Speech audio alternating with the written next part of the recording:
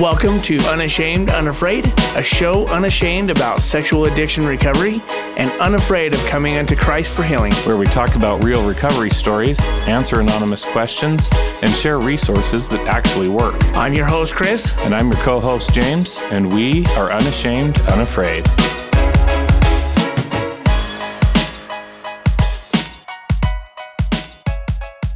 What up, James? How you doing, Chris? Good.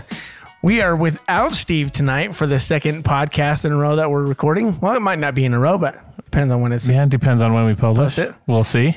But Steve's off doing some things with his family tonight, and grateful that we were able to have Rod and Heather join us tonight. It was an honor indeed. So Rod has a different story. He reached out to me and had a little bit different story. Some of you guys have been looking for a story like this where he's been divorced and actually has some sobriety behind him after being divorced. Right. And he's now dating. And he has brought his not fiance. Oh, sorry. Man, I jumped the gun there. Well, they're like, no. And it was last second too that I even invited him. I'm like, hey, his girlfriend. That's it. Just girlfriend. No expectations, right? They are in love, but it's just girlfriend. Fiance. We called it here first, folks. That it's going to happen here. All right. Anyway, keep going. So anyway, just last minute, earlier today, I just sent him a message and I was like, hey, you're welcome to bring your girlfriend with you. That'd be awesome to be able to have her just join us and just hang out with us. Yeah. And we ended up having her on the podcast. So, well, it's fantastic to really hear her perspective and, and her take on, like, she was like, I am never dating an addict ever, just anyway, listen to the show. Listen to the bonus content, which gets awesome. Where can they find bonus content, Chris? They can find it at unashamedunafraid.com/donate. I got it again 2 times in a row. This is awesome. Chris is starting to figure out where you can donate to become an outsider. When you donate and become an outsider, what that does is it helps us provide scholarships for people who would not be able to afford therapy otherwise. So they get free therapy, might be able to find a retreat such as the boot camp that we talk about here, the Warrior Heart, or the Heart of a Woman retreat. And so if you're interested in hearing more of the bonus episodes, hop on to which website, Chris? Unashamedunafraid.com. That's our website. Yep. /donate. Correct. And that will help us, that will get you access to the bonus content, and you can hear a lot more of Rod and Heather's story.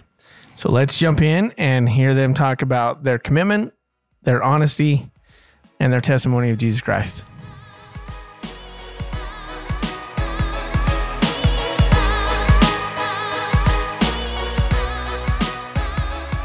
We got some newbies on the podcast today. Is that me and you? No. Oh, okay. We've got Rod and Heather. Welcome, you guys. What's cool about these guys is that they are just dating. So this is a different episode than what we've done in the past. So Rod had reached out to me through our Unashamed Unafraid email and was like, hey, I'd like to talk to you about my story. And I'm like, give me a call.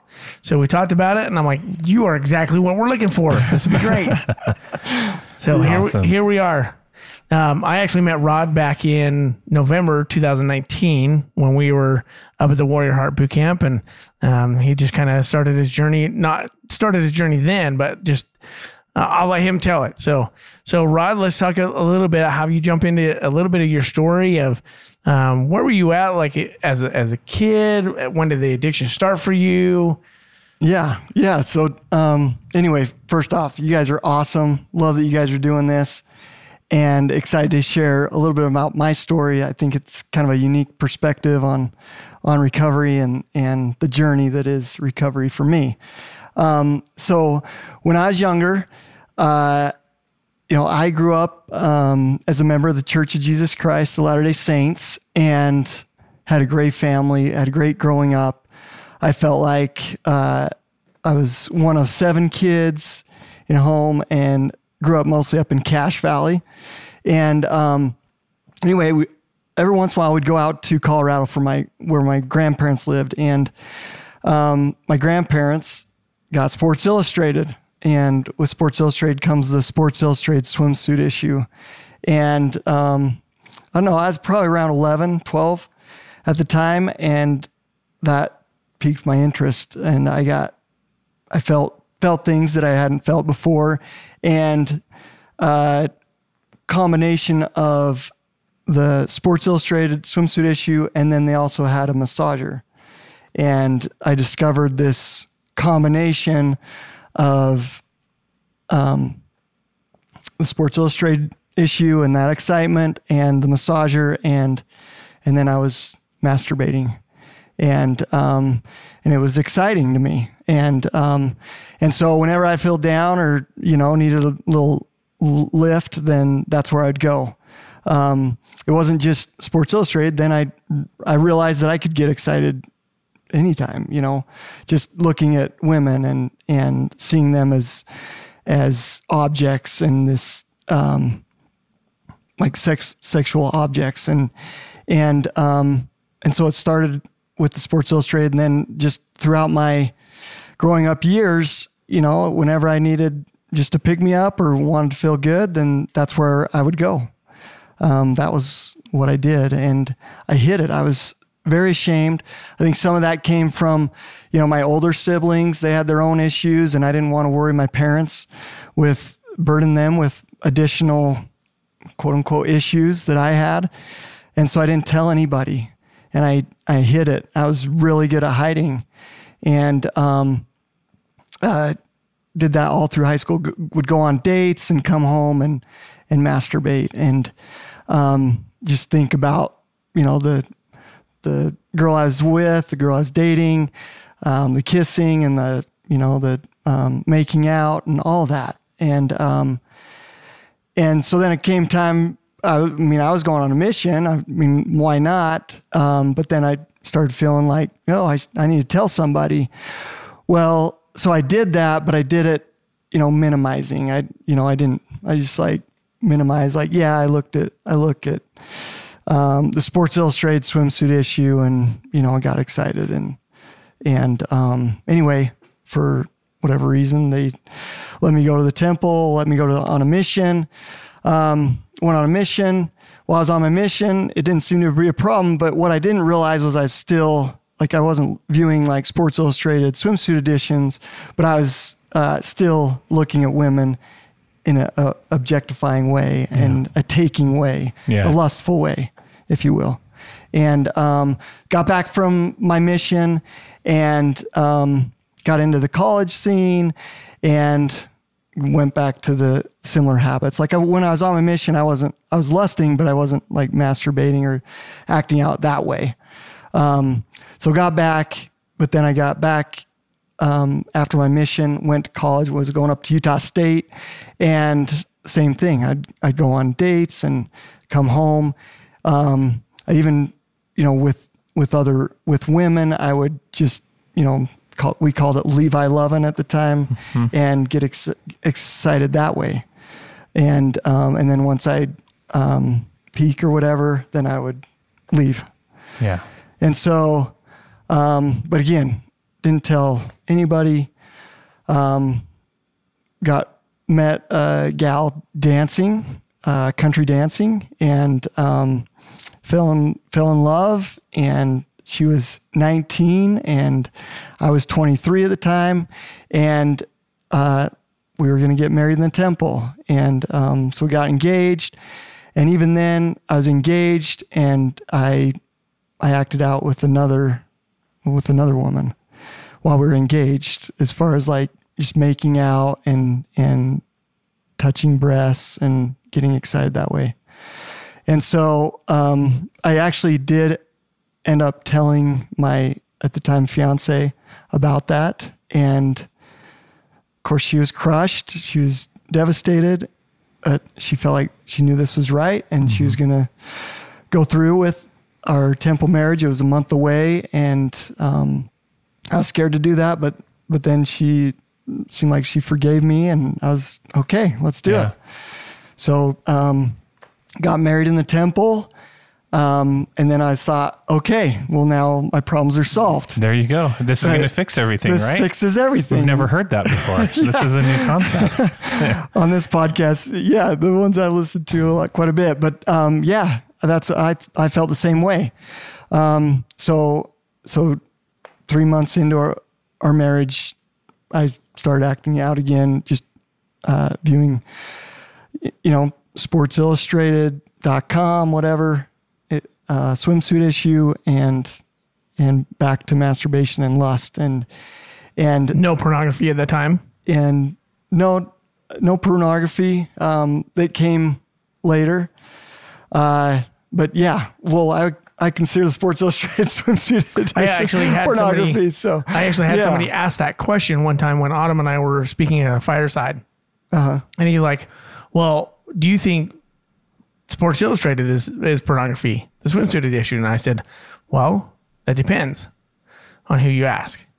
And why are you looking at it? Are you getting that and, going to hang out with your wife and you guys were flipping through it together and looking at the cute swimsuits and stuff? And he's like, oh, no.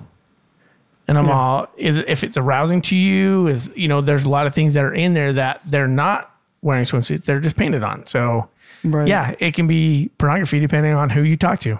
Yeah. So I consider that. But anyway, and again, I was hiding, like, I did kind of this past feeling idea of, like, I wasn't going to tell anybody. I was going to take this to my grave. If I told my wife, I don't know what would happen. And so, we had kids together, and we ended up having 5 kids. And fast forward, and this addictive cycle of shame and, I don't know, I don't call it repentance. I would just call it The shame cycle. Shame cycle. Yeah, Yep. There you go. Shame cycle, where I felt bad. And so I'm never going to do this again. And so you do the try harder thing. Okay, Try I'm just going to harder. read more, pray more, do all the things, and then pull myself up by my bootstraps and let's try this again. All right? Yeah. And John Eldridge references that as a poser, right? Yeah. And I was a poser. I was really good at posing as this, as this great member of this church who was doing all the right things, checking the boxes, like James was saying.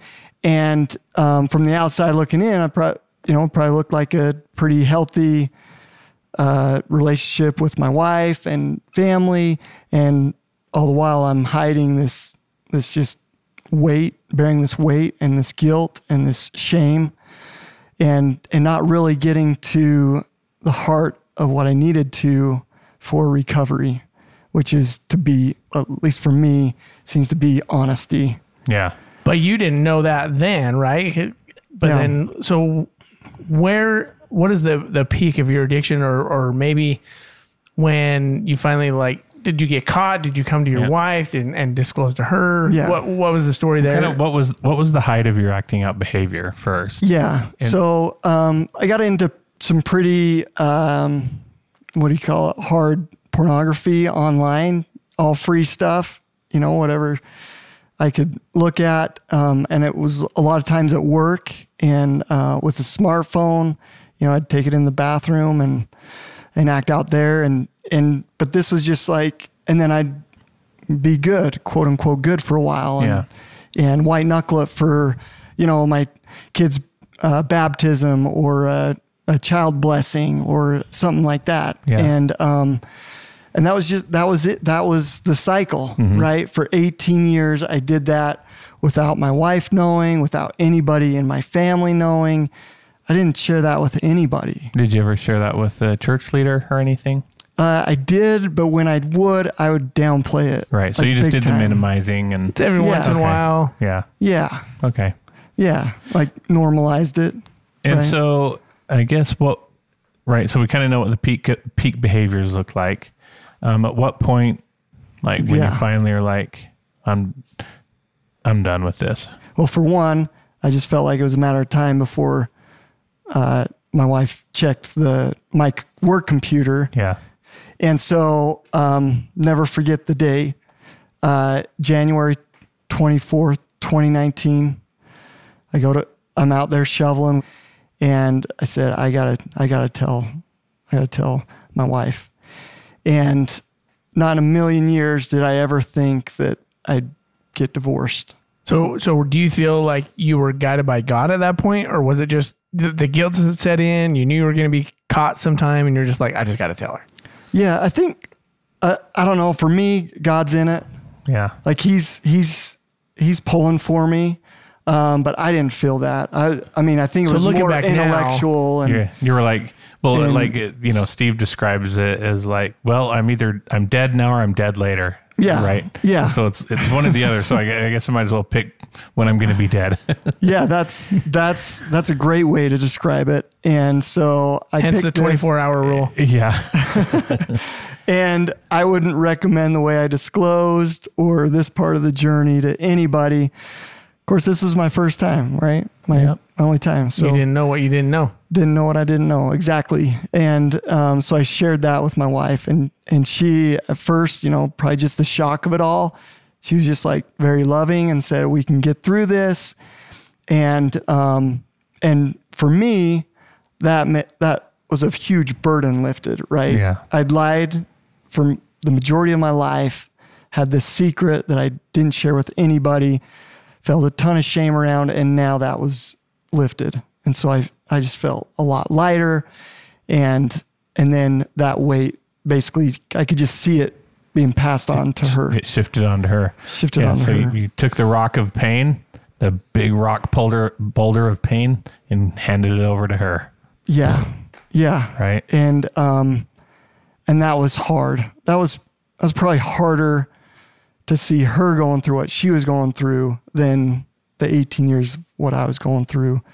Cause it just hit her like a rock, and, just every night, just crying for hours, just crying and sobbing, and then getting back up. And now she was pretending like that we had this relationship, that we were okay throughout the day, so that the kids would, feel a certain way or be okay. And then at night she just crumble. Yeah. But that weekend I started going to ARP meeting, addiction recovery, and just local up in Heber. And I actually went to the wrong one, I guess. It was an alcoholic one, and they pointed me to the sexual or lust addiction recovery one, and started going to that. Went and talked to the bishop. Again, I was back to checking the boxes for my repentance. Oh, okay. And, when I went to the bishop and told him, he's like, well, don't take the sacrament for a couple of weeks. And then, and I'm like, what about my temple recommend? He's like, you can just go to the temple. You need that, in your life. And so that was good enough for me. If he's saying it, then that's good enough for me. And then we went. That's cool that he wasn't like shaming to you at all. And so that's awesome. Yeah. Yeah. What was happening though, was I was putting my repentance, I was placing that on him, right? I wasn't owning it. Gotcha. Because I was like, oh, if the bishop says this, then if he says that these are the hoops that I need to jump through and the boxes that I need to tick, then I'm good. Yeah. And so I was your heart's jumping, not quite all the way there. Yeah. Thanks, James. Yeah. Nice. Exactly. And so I was jumping through these hoops, and then, oh yeah, we need to go to therapy, but I didn't take responsibility. My wife would arrange it, Rod, are we going to therapy or what? And so she I found this therapist, or my friend has this therapist. So we went to the therapist, and I'd come out of the therapy session feeling very validated, and yeah, you can do this, and you're changing. And she'd come out of it still feeling like an object, and like, this man's been lusting after me for 18 years. Yeah. And so she came out with still this heavy burden, at least from what I could see, and then the sobbing at night. And and so was it couples therapy, individual therapy? A little of both. Yeah, a little both. So we'd go as a couple, and then the therapist would speak to each of us. So that went on for about 6 months. And then my wife at the time said she prayed and said, if nothing changes by July 1st, then I'm going to have to do something different. And so July 1st rolls around and she gets a call from this mental life coach. And she calls and says, look, if you guys are both in on this and will put in the work, I think you guys can work through this in a year. And so I'm like, wow, the day that she said that this is going to, she's going to make a change if something didn't happen, I'm thinking, oh, good. Our marriage is saved. This therapist is this mental health coach is going to save us. Yeah. And again, not taking ownership or responsibility for my own recovery. And so when you disclosed, had you fully disclosed everything to her? Yeah. Or was there some stuff? This is a good question because, like I said, I don't know that I would do it this way ever again. But not that I will need to. But anyway, so my wife took off after I disclosed to her. I didn't know where she was. The kids were like, "Where's mom?"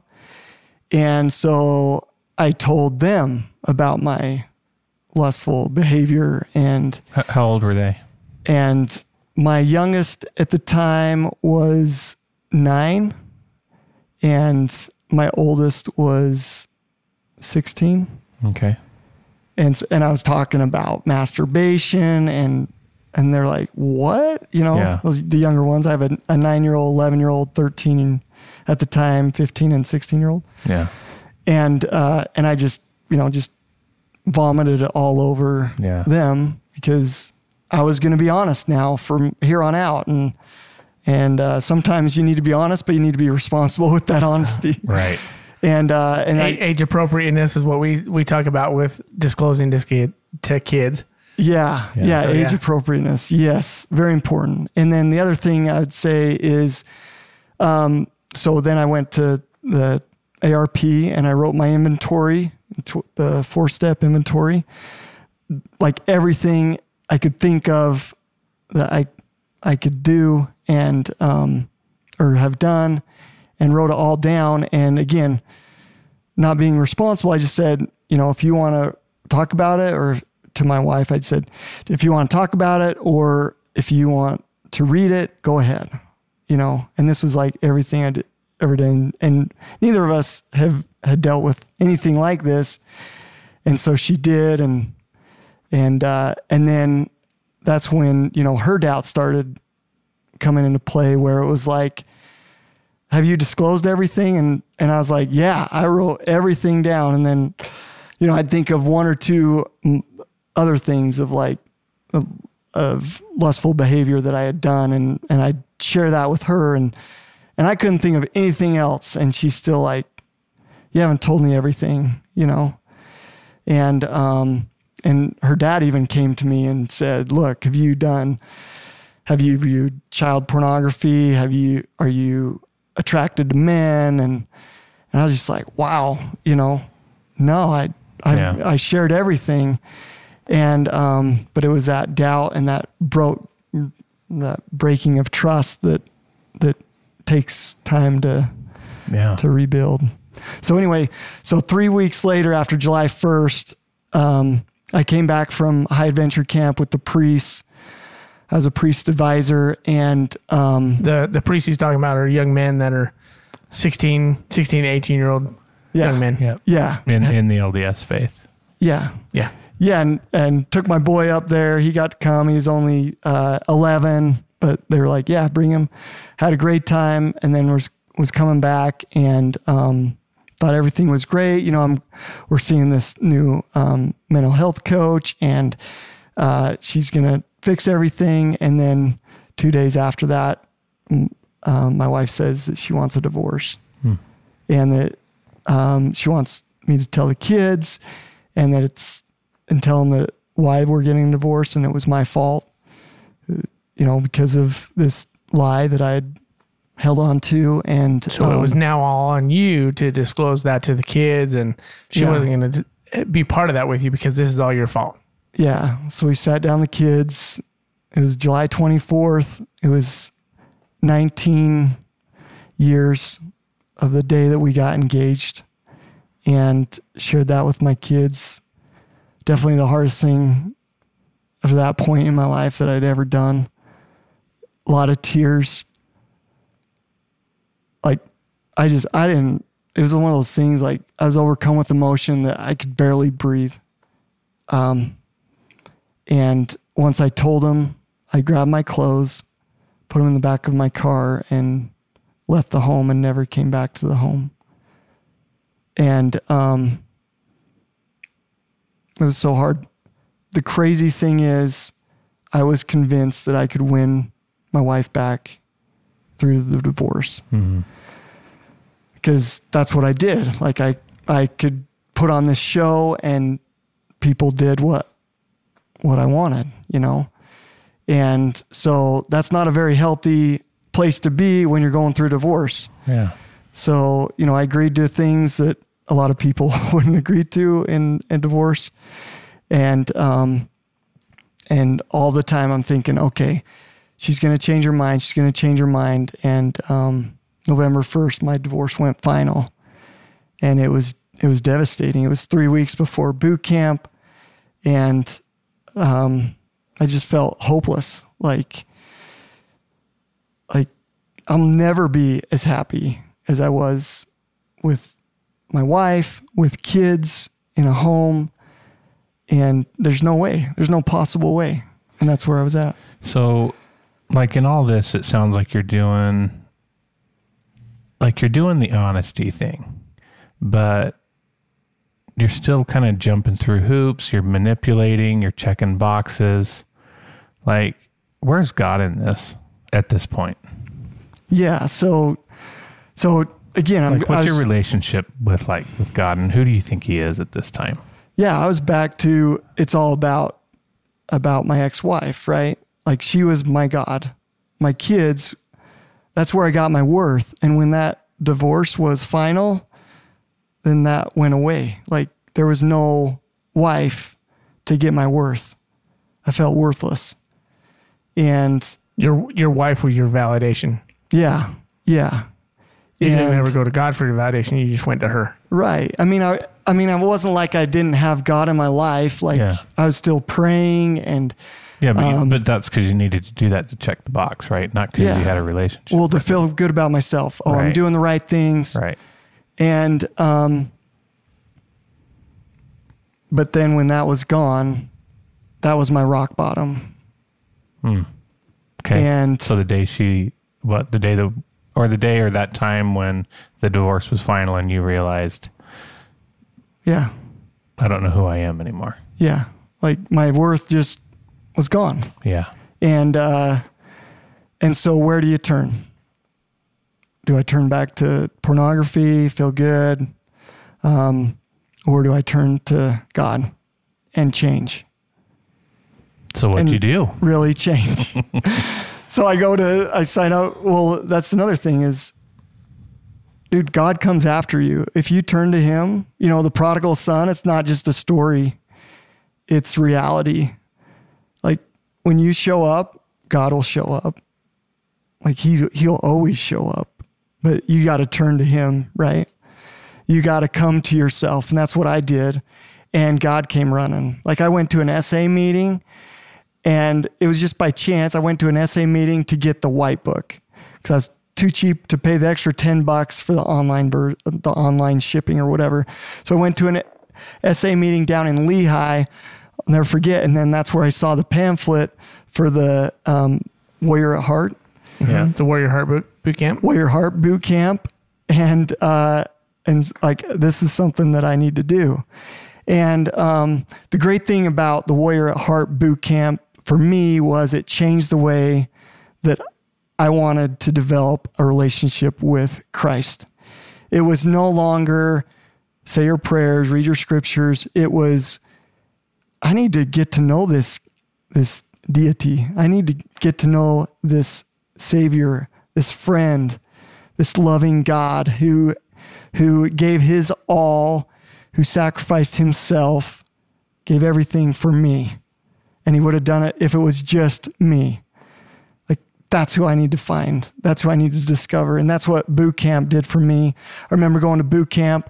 It was so cool. Who's the guy with the podcast? Kirk Frankham. Kirk Frankham. I asked him for a blessing. He gave me a blessing up there. And that was just the start of this new journey and this new relationship with Christ. And this is like 3 months or 3 weeks after your divorce, right? That you go up to boot camp and have this experience. Yeah. Yeah. And that's when I decided that my repentance isn't about what the bishop tells me is okay or not okay. It's what me and God think is okay. And that was really hard for me because I felt like, okay, I'm not ready to go to the temple. And it was coming up. My son was turning 12 the next year. So in our faith, the Church of Jesus Christ Latter-day Saints, that's when they get the priesthood, the Aaronic priesthood. And usually the dads will give their son the priesthood. I have one son.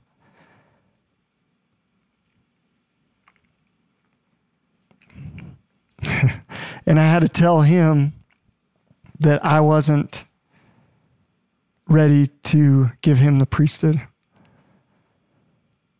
But it was so amazing to have that conversation with him, because I told him also that when I use the priesthood, he will know that I'm worthy to use the priesthood. And, but it was so hard. But then it became my repentance. You started to own it. Yeah. I started to own it, and it became about my relationship with Christ at that point. And, oh man, there's so much goodness that came. So after the Warrior at Heart boot camp, I got into Christian music, loved the messages there. I started a morning revival, I call it. And I play this God of Jacob. What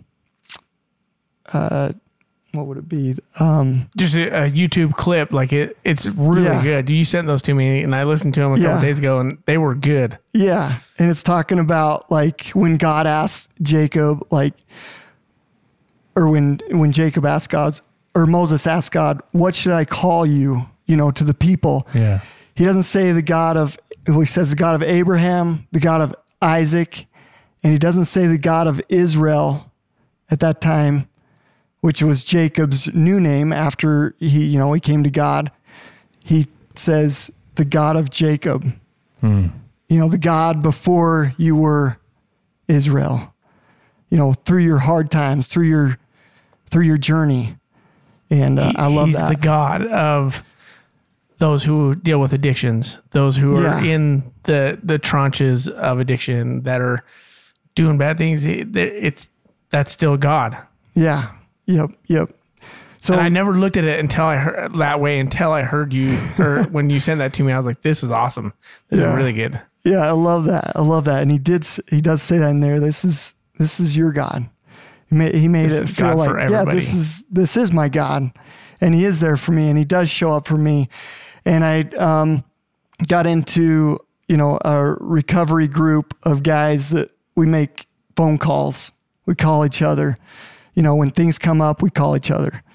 And we just feed off them. And the main points to this group is like honesty, humility, and responsibility. Those are kind of the foundation for this group. And I love it. And that responsibility piece is kind of that accountability. Yeah. And so, I start doing dailies where I'm listening to the revival, and I'm reading my scriptures in a new way, to find Christ, to build this relationship with Christ. Yeah. So when you're finding you were getting validation from your wife and, maybe kids and a few other things before. Yeah. How are you getting your validation from God now? I know you're talking about engaging in some of these activities. Yeah. Do you got any anything specific or anything that's coming up for you around, how are you getting really that deep validation from God now? Yeah. Where's that showing up for you? I love that. Well, the scriptures talk about getting eyes to see Yeah. and ears to hear. And I think that's what's happening with me in my journey. And I see God in my life more. I'm able to recognize that. One of the talks that's really helped me is a talk by Elder Anziano Boucher, and he's talking about unleashing the dormant spirit. Essentially, the talk is, how do you create an environment where the Spirit of God exists?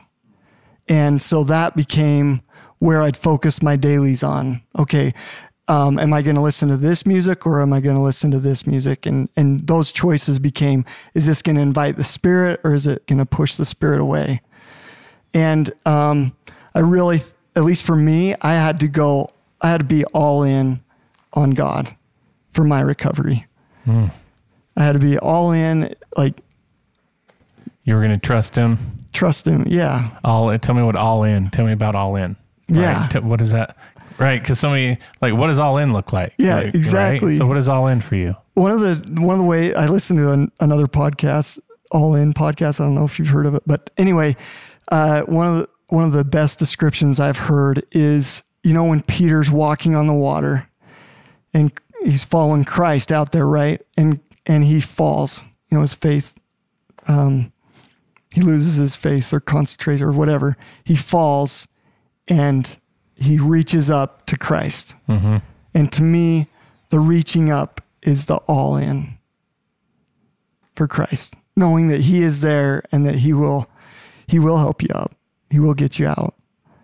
And then, so I started this going from this hopelessness, this place of hopelessness, Yeah.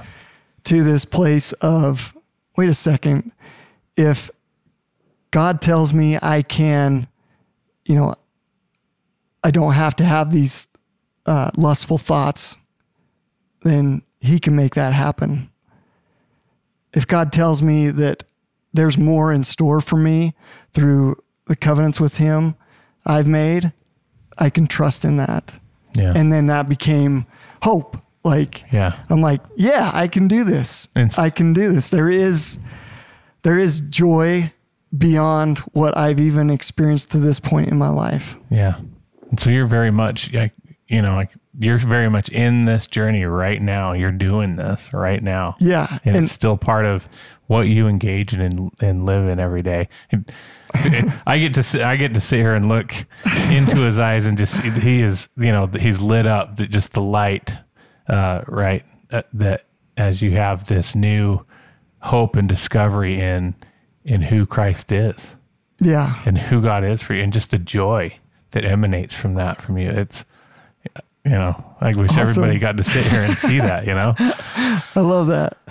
I love that. I know some of the things that the listeners are going to want to hear is you go through a divorce, and obviously you get separated before that. But so when I was talking to you before, you said the last time of acting out was even before you had disclosed everything to your wife. So you become single. How are you sober? Because we have so many listeners that are like, how do people get sober when they're single? Because they have nothing to fight for, or they're just like, screw it, I don't have to worry about it, and it'll all change when I get married, like we've all thought, which it doesn't. But so how have you been able to remain sober since I think before January of 2019? Yeah, that's a great question. And I would say I want a relationship with Christ more than I want to act out in lust. So what do you do when you have those temptations come? Yeah. So, because I know they still come, because they still come for me, and I've got 13 years of sobriety, but right. They still come. But what do you do specifically? Yeah. Thank you. That helps you. Yeah. So for me, it's creating this environment, this space, and it's a choice you have to make every day. It just doesn't happen. Every Chris, day. Like tomorrow it could be gone. Like your sobriety could be gone, but you got to choose it every day. It's just like everybody else has to choose Christ or God or the world. Like, it's no different. And so the last time I acted out was that January when I told my wife, and by acting out, I assume you're talking pornography and masturbation, right? Right. And but what I also discovered is that I was still lusting. Like on my mission, when I'd check out girls, I'd still lust, and make it about like, getting a little hit and feeling a little good, And so I had to get further upstream. So why was I needing, quote unquote, needing to get that hit? And that's where you discover even more stuff. Like the world just opens up into this, wow, I didn't know I was doing that type thing, like control or getting my worth from other people or posing. Like I didn't know any of this stuff was going on, but it was all going on in my life. And so then I focus on that stuff, the stuff further up the stream. So I don't know. Does that answer the question? Yeah. So now further down the road, you've been divorced for a year and a half, almost 2 years, coming up on 2 years. Yeah. You've been dating. What has that been like? Because we want to be able to get to Heather and hear how she came into your life and what this has been like for her, dating somebody that's been in recovery for as long as you have been, and go from there. Well, I love the definition of recovery, that there's not a destination. I think that's something that at least I was like, as soon as I get this therapy, I'll have arrived. Or as soon as I tell the bishop or my wife, then I'll be done. When I go through all 12 steps, I'm done. Yeah. Because I did all 12 steps. That's awesome. Exactly. But what I discovered is the 12 steps is life. To me, it's the gospel of Jesus Christ. It's a way of life, a way of living. Yeah. And it's this journey, and this journey is amazing.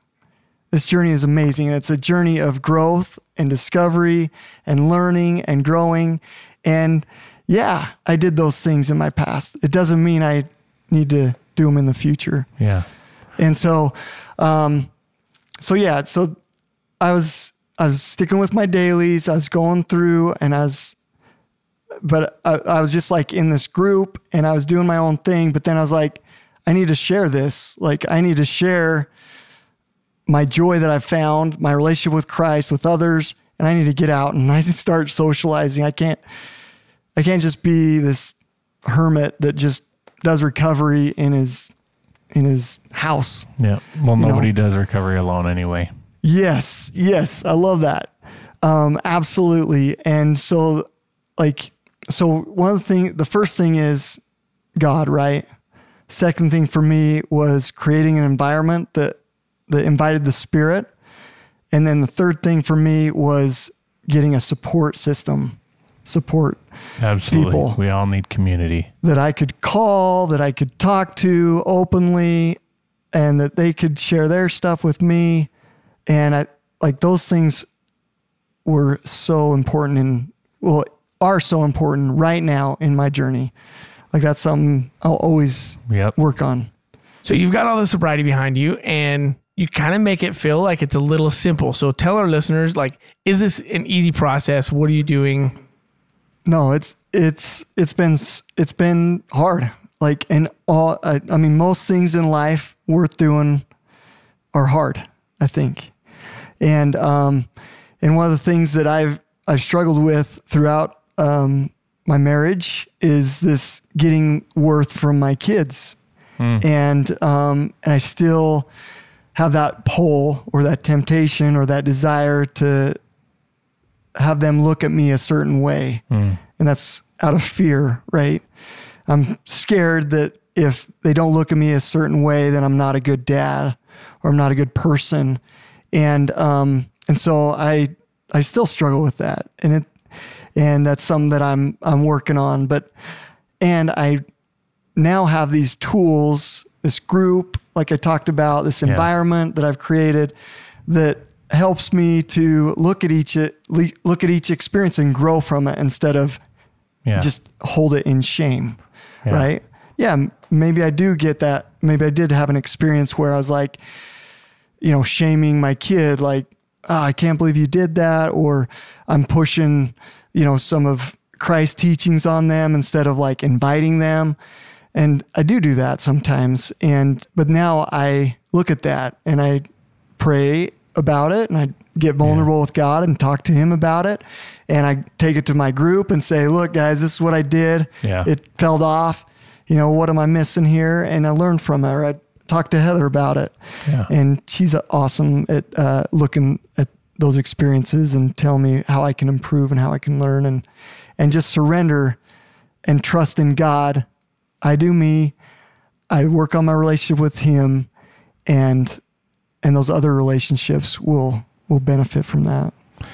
Yeah, like your story, like the way that you're doing, recovery, like you're hitting on, like you're doing all of the like key components. You got commitment to honesty, a commitment to being vulnerable and sharing your emotions.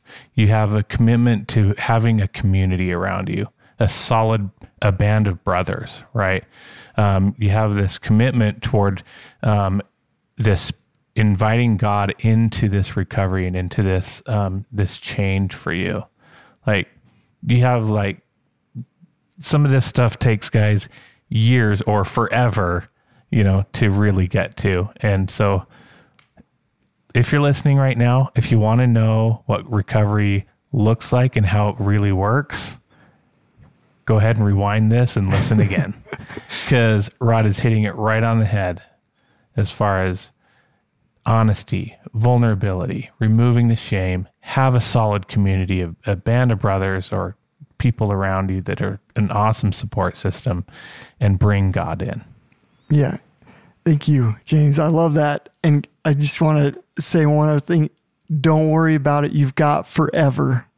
Like, Christ made this not about just today, not about tomorrow, not 2 years from now, but you got eternity. His atonement is infinite. Now, is Heather the first person that you dated? Yeah. So, should I tell the story of how we met, or do you want Heather to tell the story? So I actually want Heather to we're going to have her talk in the bonus content. Okay. Because I think that'd be really cool to have you just tell your side of the story of where you're at now in the bonus content. Yeah. So like I felt from the whole beginning that your stuff needs to go into the bonus content. Okay. So should I not say anything during here? Because sometimes when he's describing something, I'm like, oh, I could add something, but I don't know if I should. Like such as?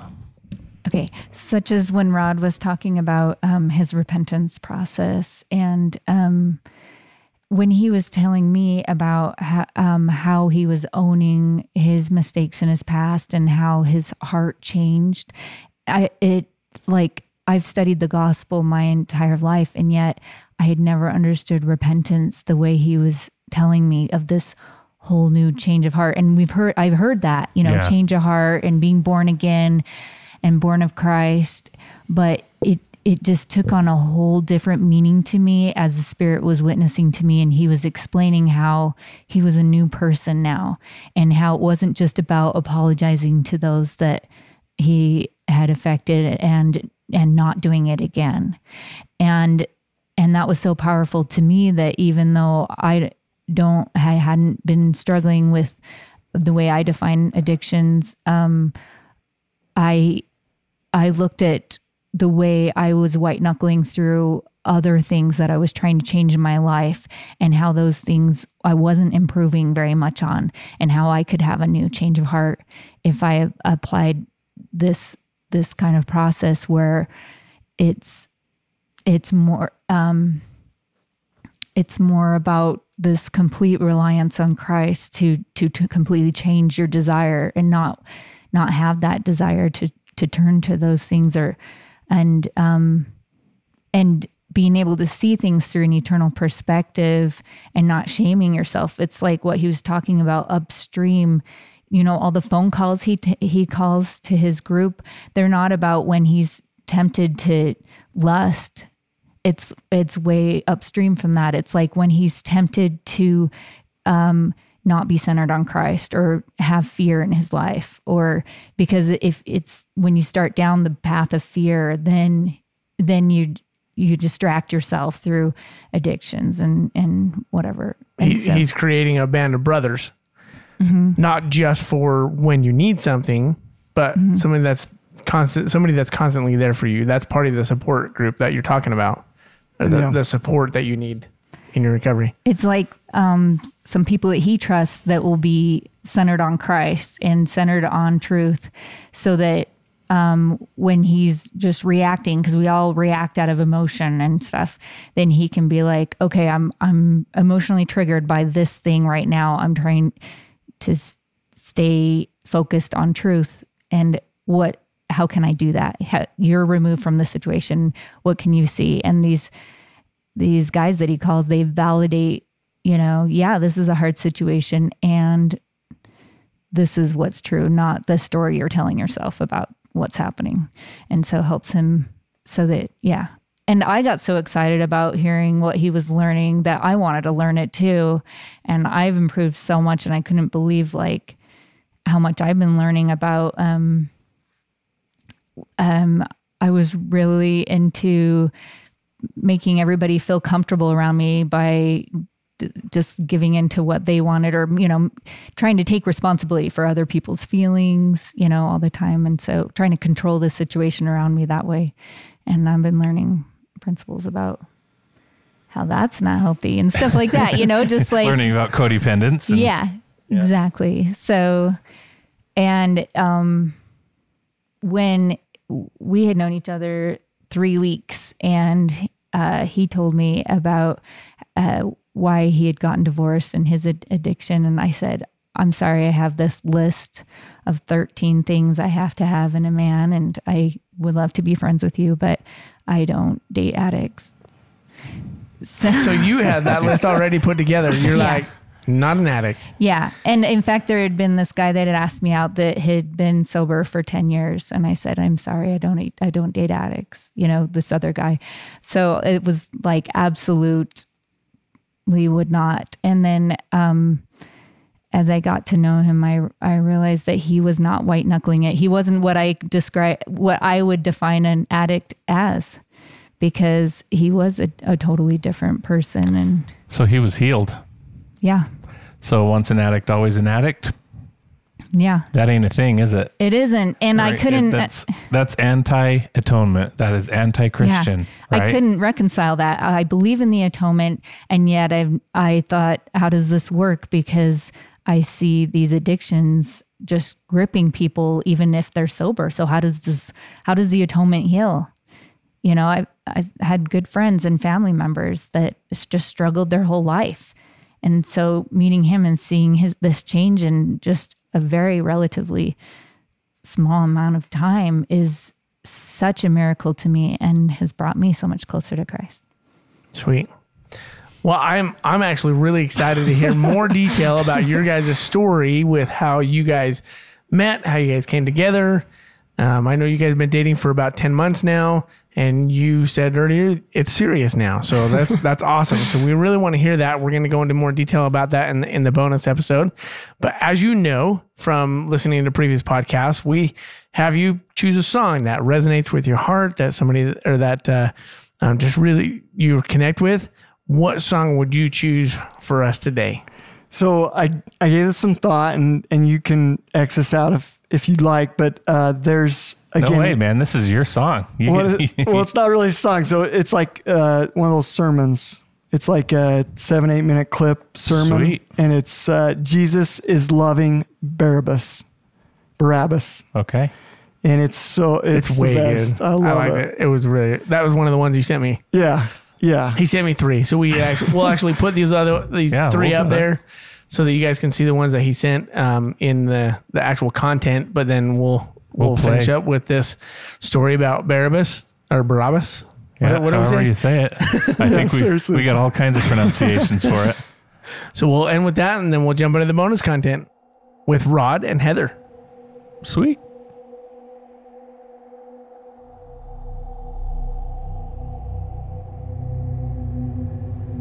We see the story of Jesus going to the cross, and everything seems to kind of be hand in hand. And then there's this one character that seems to interrupt the narrative. His name's Barabbas. We don't even know much about him except that he's a murderer, a leader of an insurrection, a rebel. And why he's even mentioned, sometimes I'm not so sure. It's like, what? This is about Jesus going to the cross.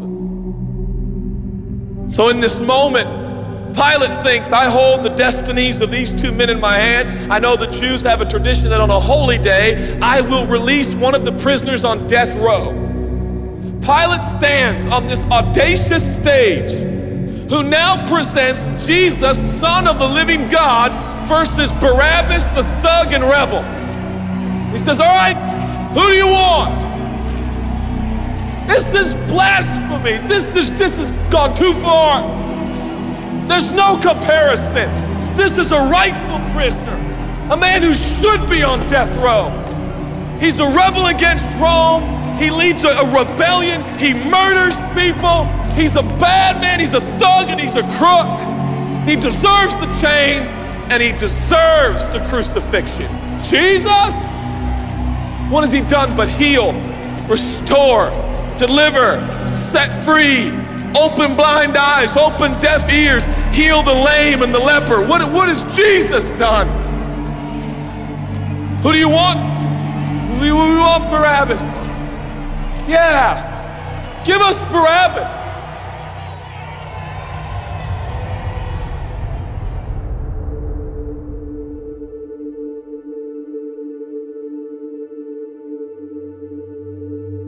People say, give us Barabbas. The Roman soldiers come up and they put the key in and they unlock Barabbas from his chains and shackles. And he walks down the platform, welcomed by all of his thug friends. Yeah, the people love me. Yeah, that's right. I don't even know who this Jesus guy is, but all I know is my people love me. There seems to be no conscience in Barabbas. There's no record of him turning to Jesus and saying, I owe you everything now, for you have set me free. No, I don't see any of that in Barabbas. And God knew that.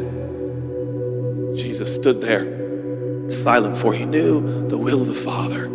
He said, it's fine, Father. Let him have Barabbas. For Jesus knew that the Father would have to treat Jesus like Barabbas so he could treat Barabbas like Jesus. Barabbas thought it was the people that set him free. No. It was the love of a heavenly Father. When I look at the story, I realize who Barabbas really is. That's me. That's you. That's us. And I was reading this the other day, and I felt God speak to me. I love Barabbas. I love him. But God, he's a bad man. I love him. And I wanted him to go free. But didn't you know that he probably would have never acknowledged the free gift? Yeah, but I love Barabbas. For while we were still sinners, Christ died for us. God sent his son for Barabbas, even the one he knew would walk away from Jesus and his free gift and never come back. He loves him.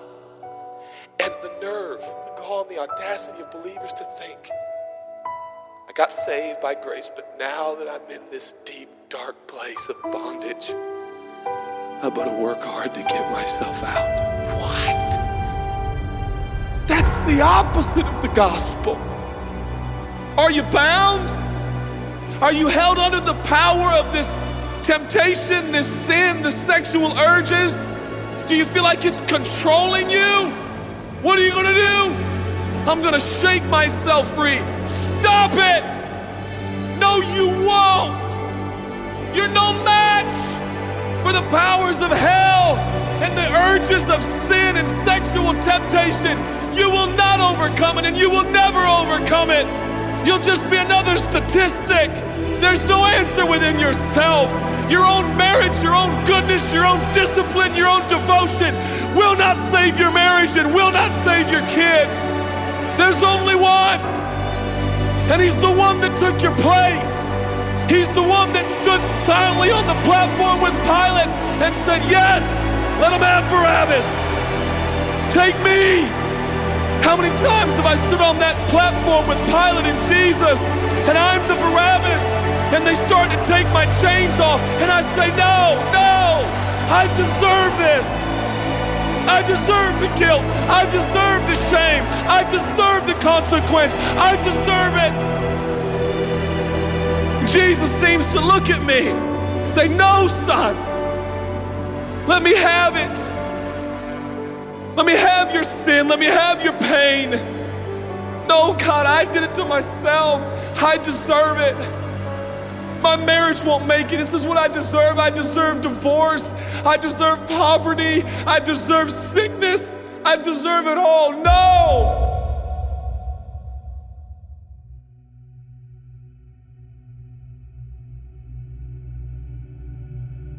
God, I'm so ashamed. Give me your shame.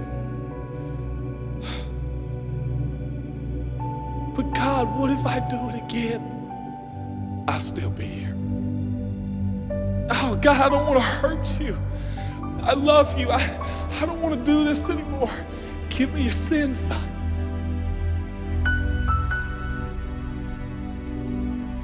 This is all we got. It's all I got. It's all you got. We can play games. We can play church games. We can pretend like some people are better than others and that's why they're blessed, or we can all come to the honest conclusion that it's God. And it's God alone. The greatest challenge is not your discipline, your devotion, your focus. Your greatest challenge is believing the gospel. Could it be that there's a God with a love so scandalous, so wide, so deep, so vast, so high, so expansive, so welcoming, so inclusive? Let me have your sin, son. Okay. And I give him my sin. And I stand in this empty space of forgiveness and acceptance while Jesus walks off to the cross that I deserve. I see him walking to the post to be whipped. As I stand a free man, all the attention is turned now. And I feel the love of God saying, go, son, live your life. I'll pay the price. Where did we get off thinking that we were gonna set ourselves free? It's still Jesus. It'll always be Jesus. It'll never stop being the power of Jesus. If his blood is sufficient for your salvation, his blood is sufficient to sustain you through every challenge and every sin and every temptation. Jesus is enough.